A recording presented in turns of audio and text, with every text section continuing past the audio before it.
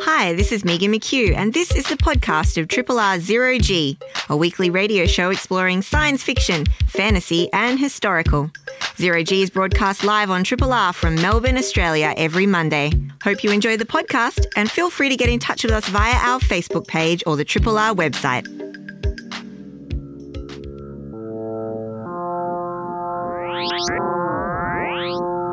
Zero G.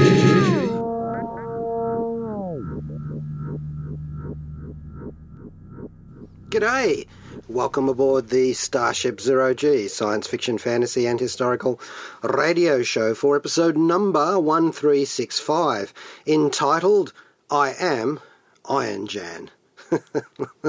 Well, our podcast title is Repodser Blast, because I am flying Jan Solo today, and it's been a rather challenging week. I am going to revert to something which I haven't been able to default to for quite some time owing to the pandemic. Now, today I'm going to do a little bit of a report on the state of the Stark. Now, notwithstanding the mystic medical abilities of the likes of Sorcerer Supreme Doctor Strange, it's been a complicated pandemic in the comic book world. Last year's prolonged distribution shutdown of US American books gave fans pause to reflect, as in practically all other fields of human activity, on the vulnerability of supply chains, which is an ironic weakness. Yes, I am Irony Man. Well, if you like, it's a weakness in the otherwise invulnerable superhero metaverse. Where's Captain Logistics when you really need him? Well, he's busy, of course, trying to keep arguably more essential things moving like food, medical supplies, and quite likely the spice melange. The spice must flow. But it wasn't just the print arm of the comic book industry that faltered when you consider that the contemporary powerhouses of the superhero movie universes were also forced to delay the release, on the big screen at least, of their latest blockbuster offerings by the closure of cinemas across the planet. Unfortunately, Marvel fans in particular were not left entirely stranded as the streaming services picked up the slack with television series like WandaVision, The Falcon and the Winter Soldier, the animated What If, and Loki, and the financially controversial but much appreciated by me at least, simultaneous large and small screen releases of the long-awaited Black Widow prequel film. And Megan and I have covered all of those over the past year on Zero G. Anywho, the recent prolonged, if necessary, Melbourne and Victorian state lockdown here produced another comic book drought for this Marvel zombie. Having survived 2021's comic apocalypse, I was more content to let my pull list of books pile up for a couple of months in my local comic book store, which is to say Melbourne's All-Star Comics.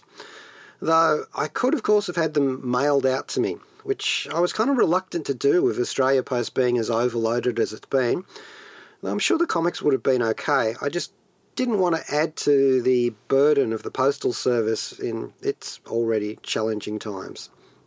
Well, now I'm able to collect my stash again. I thought that I deserved a bit of indulgence with my favourite comic book character, which is to say, as Zero G listeners well know, is the invincible Iron Man.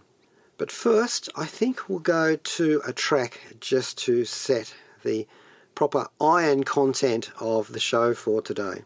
So, time to armour up and hero up, as it were, with the soundtrack from Iron Man 3.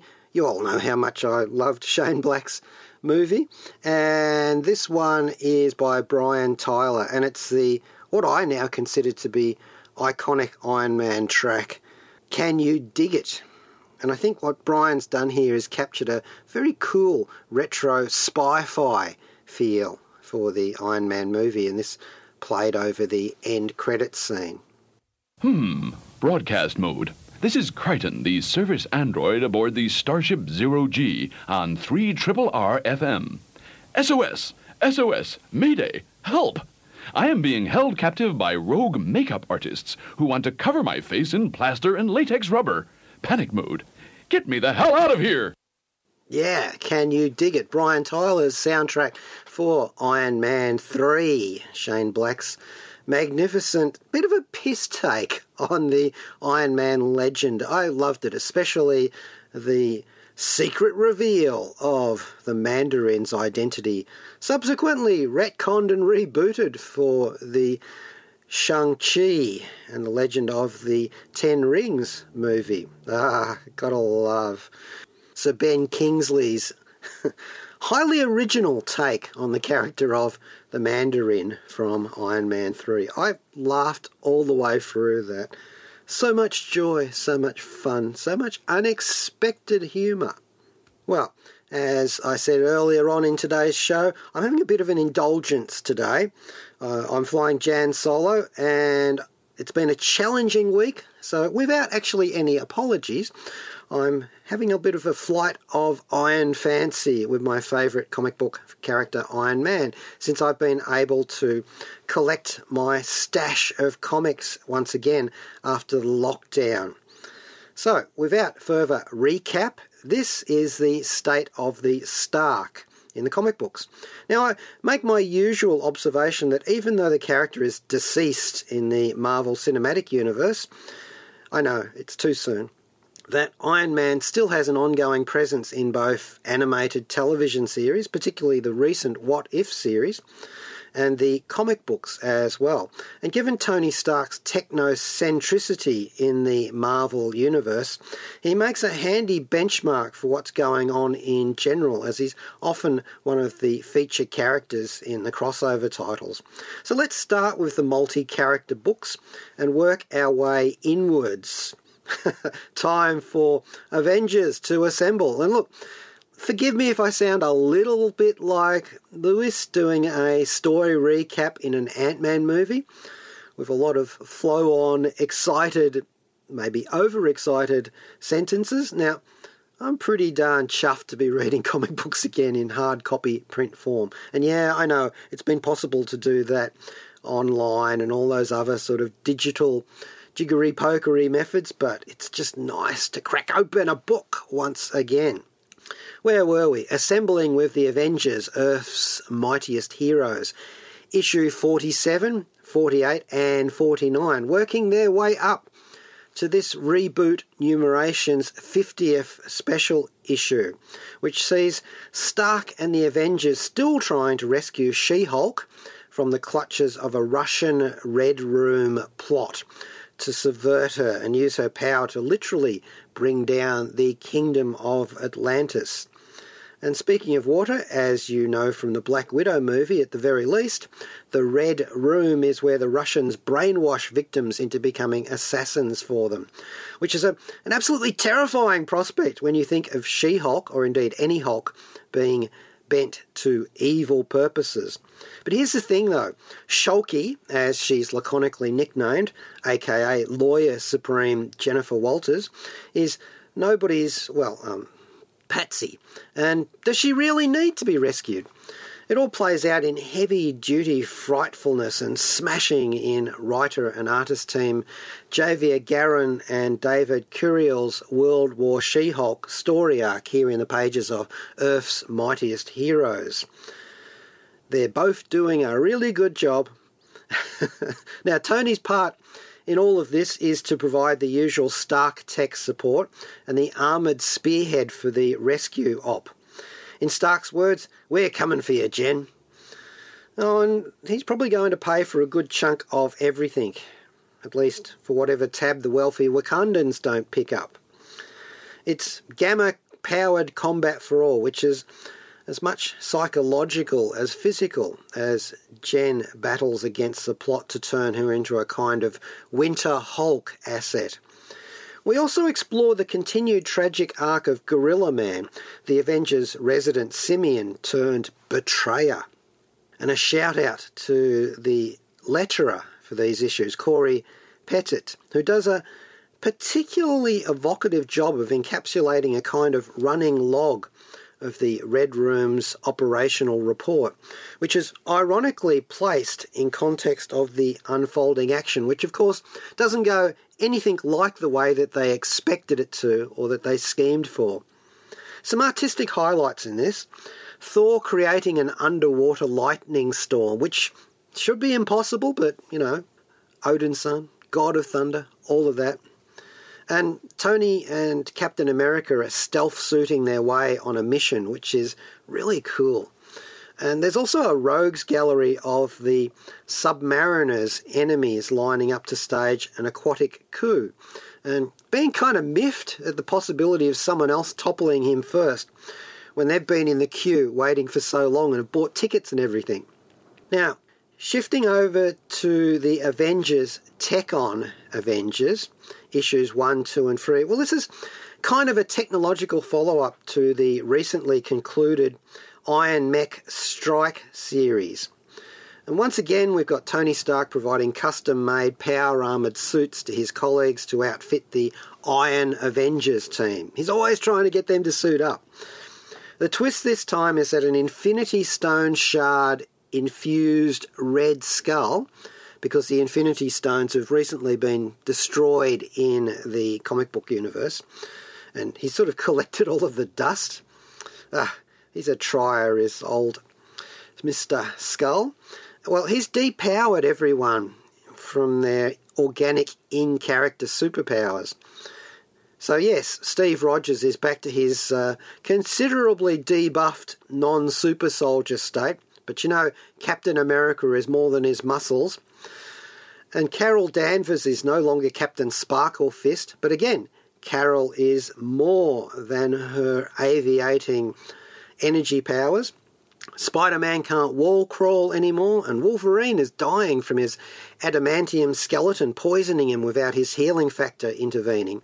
And even King T'Challa has not got the powers of his heart-shaped herb coursing through his veins, but in spite of that, he still has his advanced Wakandan Black Panther vibranium armour, and of course the technical support of his own super genius, Shuri, who he does actually tease Stark about at times, comparing their relative super genius prowess. And yes, although we no longer have Chadwick Boseman playing T'Challa in the Marvel Cinematic Universe, although he has actually got a lot of legacy role in the What If animated series with voice recordings done before the actor's very untimely death, we still have the character of T'Challa in the comic books, just as we have Iron Man still there. Anyway, without the superheroes having the super part on the whole of their characters in play, it's up to, yes, you guessed it, Tony Stark once again with his Stark Tech coming to the rescue, even if Pepper Potts doesn't make an appearance, as he suits up all of his friends and colleagues. Now, look, this one feels like it's all designed to help sell toys. Who'd have thunk? Though I've only seen the previous Mech Strike line in the toy shops, to be sure. But it's still a rather cool story, with Tony wrestling with his guilt for not foreseeing the Red Skull's plan. Yes, I know, it's all about him, which is something that Captain America does make note of, while simultaneously doing his considerable inventive best to make things right by anticipating the Skull's future plans and coming up with counters to his nefarious moves. There is no problem that cannot be solved by the proper application of armour. So, anyway, this series is written by Jim Sub at Marvel, and he's known for relaunching the Thunderbolts and his run on the Champions, and also his current Conan the Barbarian comics. And Jeffrey Cruz is the main artist, with a very signature look here, setting everything against mainly dark-toned panels, which does allow him to emphasise everything with glowing highlights, with a slightly anime manga styling of the characters trending towards a more youthful appearance for them, and some very natty variant covers too, which make a nice little Avengers assemblage all in their own right. Alright, so since we've talked about Earth's mightiest heroes, it seems to me that we need to play an Alan Silvestri variant track, Shades of Loki. And what makes it a variant Avengers theme? Well, it's done a cappella. I've actually liked quite a few of these sorts of things, and this one is by a group called The Warp Zone. So here we go. the Avengers theme without any instruments apart from the human voice, or perhaps the inhuman voice in the context of superheroes. Hello, darling. This is Elvira, Mistress of the Dark, stacking Z's on 0G on 3RRR FM. Cool, that's the Warp Zone's a cappella parody of Alan Silvestri's The Avengers theme. Not those Avengers, not the British Avengers, the US American ones, the Marvel Cinematic Universe ones. And they've done a lot of a cappella parodies of genre movies and television series themes. Well worth checking out the Warp Zone. They have their own YouTube channel, of course. All right, back to my State of the Stark report. Just my little self-indulgent, admittedly, but I think I've earned that in the long wait for new comic books. And I'm talking about my favourite comic book character today, Flying Jan Solo, which is to say the Invincible Iron Man. What is it about Iron Man comics that I cleave to, that I am inspired to suit up by after, gosh, it must be at least close to 4 or 5 decades of reading Iron Man comics now. And I can tell you, I can remember the very first encounters I had with it was with the 1960s Marvel limited animation television series where they had the Invincible Iron Man cartoon, which is basically just comic book panels sort of cut out and reworked into animation. Very, very limited, but it had a very catchy tune, which I shall play in a moment, and which they also used as Tony Stark's ringtone in the Iron Man 1 movie. Well, again, for me, the appeal of Iron Man comics, of course, 0G, is kind of pretty much defaulting to futurism all the time, being a science fiction show in particular. So it's the futurist album, and surely Tony Stark is the futurist supreme. Not always to good effect. You know, he's always trying to tell us what's good for us and put a suit of armour around the world, and that does not always work out for the best. Well, along with the futurism, he is also the maker supreme. And I'm a bit of a maker myself, dabbling in costumes and artefacts and other things. And, of course, there is no one more mechanically minded in that respect. The mechanic, the engineer of the Marvel Universe, and Tony Stark, always out there on the frequently bleeding edge of technology, showing us the good side and the bad side, the fact that it is a double-edged sword. And of course, there's the fact that there are more diverse Iron Man toys than you can get for any other character in the world, possibly save Batman or Spider-Man. So there is that. That man has a new suit for every damn occasion, every new book, every new movie, multiple ones all at once. Now, then, of course, there's the armoured angle itself. I've always been a fan of King Arthur and Ned Kelly in his own sort of grim little way, and interested in armoured vehicles, and did a bit of a stint in the Society for Creative Anachronism, so got into armoured costuming. So naturally I will gravitate towards somebody like Tony Stark. Then there's the interesting psychological fact that along with his maker supreme personality, it's not just building things and coming up with solutions to problems that he's addicted to. He has an alcohol addiction as well. And I've had people in my life who've been similarly afflicted, and it's always been interesting to see how Stark deals with his own addictions in that respect. Inspirational is probably the word I should use there. He also rocks a mustache, but let's move on from that. And it doesn't hurt the fact that Robert Downey Jr. so memorably played Iron Man in the movies, bringing to life a lot of these characteristics under the auspices of initially Jon Favreau and Joss Whedon and so on, Shane Black, etc., throughout the MCU, right up to the Russo brothers with their take on the character. Well, it's also the fact that it's become something of a nostalgia trip for me. which is, of course, highly ironic in context of the whole futurist thing, but there it is. You know how you get when you've watched a sitcom for a long time, the characters become almost like friends to you? In some cases, if that's the show that you like, they are friends. But in the case of comic strips, for example, in newspapers, you get so used to reading their daily adventures. And so it is with me with Iron Man. They've become a gallery of people who I'm very, very familiar with, and that's comforting. Well, enough of trying to work out why I like Iron Man. Let's have a track here, which I promised you before. Triple R on FM, digital, online and via the app. Rightio. Ironing out the differences there with Jack Urbont's theme from the 1960s Iron Man cartoon. Rob Jan here on Zero G today by myself. Megan McHugh is on a well-deserved break, and I am indulging myself with a little bit of a Passover of the state of the Stark, my favourite character in the Marvel Comics, that is to say, Iron Man, Tony Stark. Rightio. Well, I think it's time to have a look at another Iron Man comic here, a recent one. And, well, you know, over in the Captain Marvel book, Tony Stark provides life-saving medical tech support for Carol Danvers, who's trying to stop an enemy from kidnapping and controlling other heroes who also have borne the title of Marvel, including Kamala Khan, Ms. Marvel, who's got her own television series coming up too. Carol's boyfriend, James Rhodes, also lends a metal-clad hand with his own Stark Tech War Machine armour.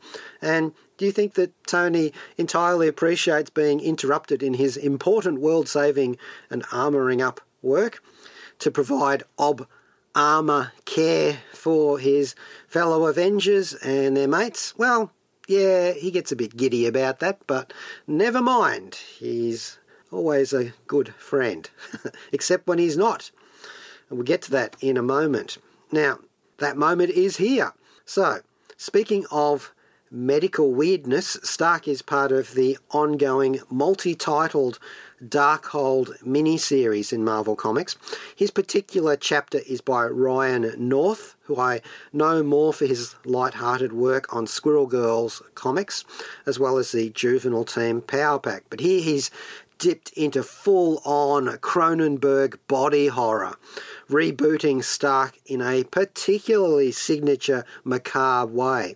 After returning from the kidnapped imprisonment that inspired him to build his first Iron Man suit, Tony Stark further tinkers with the armour, equipping it to regenerate physical injuries he's incurred in combat. And he's working with Pepper Potts, who in this book is also a scientist at Stark Industries.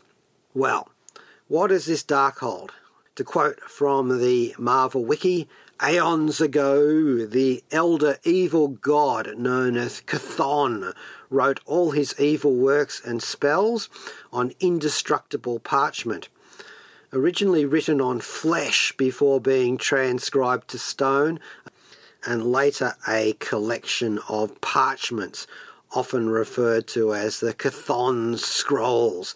The pages were later bound together into a tome of the Codex type named the Darkhold, also known as the Kshatriya Book of the Damned, or the Book of Sins. It has served as the source for other such books of spells as the Necronomicon. And before you can say, no, you must not read from the book, Tony, Stark's bioregenerative armour has consumed his very flesh. Corrupting what's left of his organic mind, he sets about transforming his others into cyber Iron Men. Yes, just like Doctor Who. Classic Iron Man gone very, very bad tale. So, speaking of which, you know that Black Sabbath's iconic, ironic hit Iron Man is actually about an Iron Man gone very, very wrong. And so I couldn't think of a better way to commemorate that in this context than to have William Shatner singing it. And, you know, there was a stage when we used to think that William Shatner had gone very, very wrong pursuing a singing career. But you know what? He's kind of caught up with the times. Or the times have caught up with him, which is extremely worrying. We were talking the other week about Captain Kirk's inaugural actual flight into real space. And now, here's another cosmic hit with Iron Man from his Seeking Major Tom album. Dath Da, this is Gareth David Lloyd, Yanto Jones from Torchwood. You're listening to Zero G on 3RRR FM. Take a seat, I've just put the kettle on. Yeah, William Shatner there, doing his own inimitable, invincible version of Black Sabbath's Iron Man from his Seeking Major Tom album. Does that count as the Zero G's weekly Bowie reference? I don't know. Maybe it does, maybe it doesn't. Rob Jan back here doing his not at all repentant, self-indulgent look at the state of the Stark, which is to say the character of Iron Man in recent Iron Man comics, inspired by a very challenging week that I've had, and having recourse to the balm of that warm arc reactor light for all Iron Mankind that is Tony Stark in the Marvel comic books. I've been able to pick up my stash of books from All Star Comics once again after the lockdown.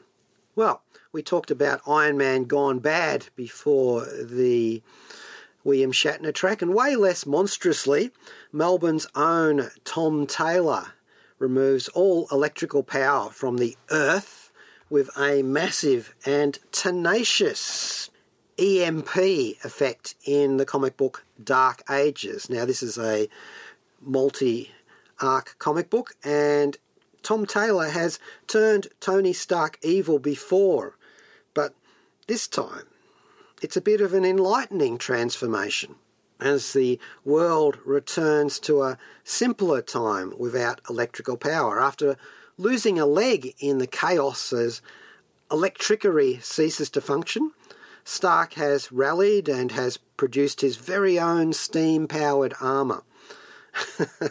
And he's done that before too, but it's fun here as well. I've got a couple of issues before me at the moment, and, well, there are some classic Taylorisms in here. For example, using a certain mutant as a power source. You're a wag, Mr. Taylor. And heroes for good, as they help protect surviving centres of population from the many, many forces of darkness, especially vampires and werewolves and, oh my, other critters of the night that are haunting the long enforced periods of night in a world without electrical light. Taylor's doing something not entirely thematically dissimilar in his medieval take on the DC universe over in that production house, come to think of it. These look like being a lot of almost green fun. Actually, I don't know what's happened to the Hulk in this one yet, where we get to see Tony placed on the scuppers. And that's usually a good thing because, you know, he can invent a suit of armour out of scraps in a cave. But I noticed that this was trending towards a bit of a nightmare scenario where the particular foe of the story has enlisted the help of the mind-bending Kilgrave. Remember him, David Tennant's turn in the Jessica Jones series? He's able to corrupt the minds of heroes and villains alike. And that does indeed happen to Mr. Stark in this series, Dark Ages by Tom Taylor. So looking forwards to future instalments in this series. It's got some clever bits in here too, beyond what I've already mentioned, which is to say Spider-Man spinning webs, and all of the other spiders too, to create a sort of a perimeter fence that can detect intruders. It's something that they haven't actually used a whole lot in the Spider-Man universe. That aspect of webs being sensitive to touch and being used as basically a worldwide web as an alert system. Quite clever, that, I thought. Tom Taylor is always unfailingly clever in his comic book work. Look, I'm beginning to sound a bit like Louis from the Ant-Man movies doing all these recaps, But I thought I'd continue the journey with my look at Iron Man in the comic books with a parody track here, Iron Man 3, the musical by Logan Huene Clark. No, not that Logan. Although, he does have a bit of a grudge against Iron Man. I don't know why. And this is the Iron Man 3, the musical single. This is Jack Dan, author of Bad Medicine for Zero G, the science fiction, fantasy, and historical radio show on 3RRR FM. Yeah, Iron Man 3, the musical, a single by Logan Huene Clark there. Just a little bit of a tribute to one of my favourite Iron Man movies. Rob Jan here by himself today, talking about Iron Man, one of my favourite comic book characters. Well, we've gone a long journey from general comics which feature the genius that is Tony Stark through to some crossover comics and weird titles that have come out recently. And now finally we wind up in his own book, the Iron Man flagship title, where writer Christopher Cantwell, no, not the white supremacist, but a well-respected and regarded Marvel writer himself, gets into the end game of his long story arc where Tony and a team of mostly C-list, hastily assembled heroes, come on, there's a frogman in the group, have engaged in a long chase across the galaxy to stop the evil Korvac from stealing cosmic-level powers from the home starship of mighty Galactus himself. True believers, can you believe it? Well, you'll have to, because Tony has taken a stopover in an isolated space colony where he becomes a bit of an Iron Mandalorian protector figure, guarding kidnapped settlers who formed a pretty functional community under the somewhat startling guidance of former evildoer Stiltman. Is Stiltman now an evil don'ter? Well, I doubt it. But Stark has to also fight his own growing addiction to the morphine drip that's helping him deal with a fractured neck. Yes, he's stuck it out once too often, and you'd be surprised how well an armoured neck brace functions to keep that more or less immobile. Anyway, he's continuing to face a rather nostalgic-powered gallery of his previous enemies, including characters like the Unicorn and Blizzard and the mighty giant robot Ultimo. And we actually find the planet of the Ultimos in this story. Now, the team, which they've nicknamed the Space Friends, some classic Stark snark there, are quite fascinating. You've got Hellcat, War Machine, Misty Knight, just your standard Space Force. So there are people like Patsy Walker in this that I strongly appreciated seeing in context of Stark. She's a fellow addict and sufferer and victim, and the friendship that she develops between herself and Stark is quite affecting. Patsy Walker being a very old Marvel comic character, as we've explored before in context of Netflix's Jessica Jones series. And she premiered in a teen romantic comedy series, and they later integrated her into the superhero franchise, using her in the Avengers and the Defenders. And she was actually created by Stuart Little, no, not that Stuart Little, and Ruth Atkinson back in 1944 in that precursor to Marvel Comics Timely. Eventually she became the hero Hellcat in Avengers 144 in 1976. So that's a really deep cut there. Anyway, I'm talking about issues 11, 12 and 13 of the Marvel comic Iron Man main title book. And there's some really great Alex Ross covers in all of this, where this artist has clearly mastered the art of reflections upon the metallic surface of Iron Man's armour. And not only that, he's actually able to do reflections of the reflections in his artwork. That is maestro work right there. And he's also conjuring up iconic cover of his comics from the past. In this particular case, I'm looking at one here with Iron Man fighting Stiltman high over the city of New York, with all of the buildings in perspective, and of course the stilts going down for seeming miles, with Iron Man engaged in an epic stoush. This is great stuff. I love all of these Alex Ross covers for this. They're particularly noteworthy. And the interior artwork is pretty damn good too. Angel Unzueta is the main artist for these. Once again, in modern comics, you can see that glowiness that the computer colouring techniques are enabled to bring out in particular. And, you know, that whole chiaroscuro light and shade effect is particularly moody and well worthwhile in this context. It makes a lot of sense to have that going on there. And there's some great sound effects too, which I can't adequately render on air, although I could certainly give it a try, that remind me a little bit of the old Don Martin Mad Magazine sound effects in places. Cheetah-dunk, as Tony falls on his ass, or, you know, Ziwahop. He's also managed to render, and that is to say, a shout out to the letterer, VC's Joe Caramagna here. He's rendered these sound effects in a sort of a concrete poetry-like way, where they actually seem to have presence and heft on the page. So, yeah, great compilation there, the latest issues of the Iron Man main title Marvel comic. And right up the back of this, after this particular thing is kind of resolved, we get into a picture of a cosmic-powered Iron Man.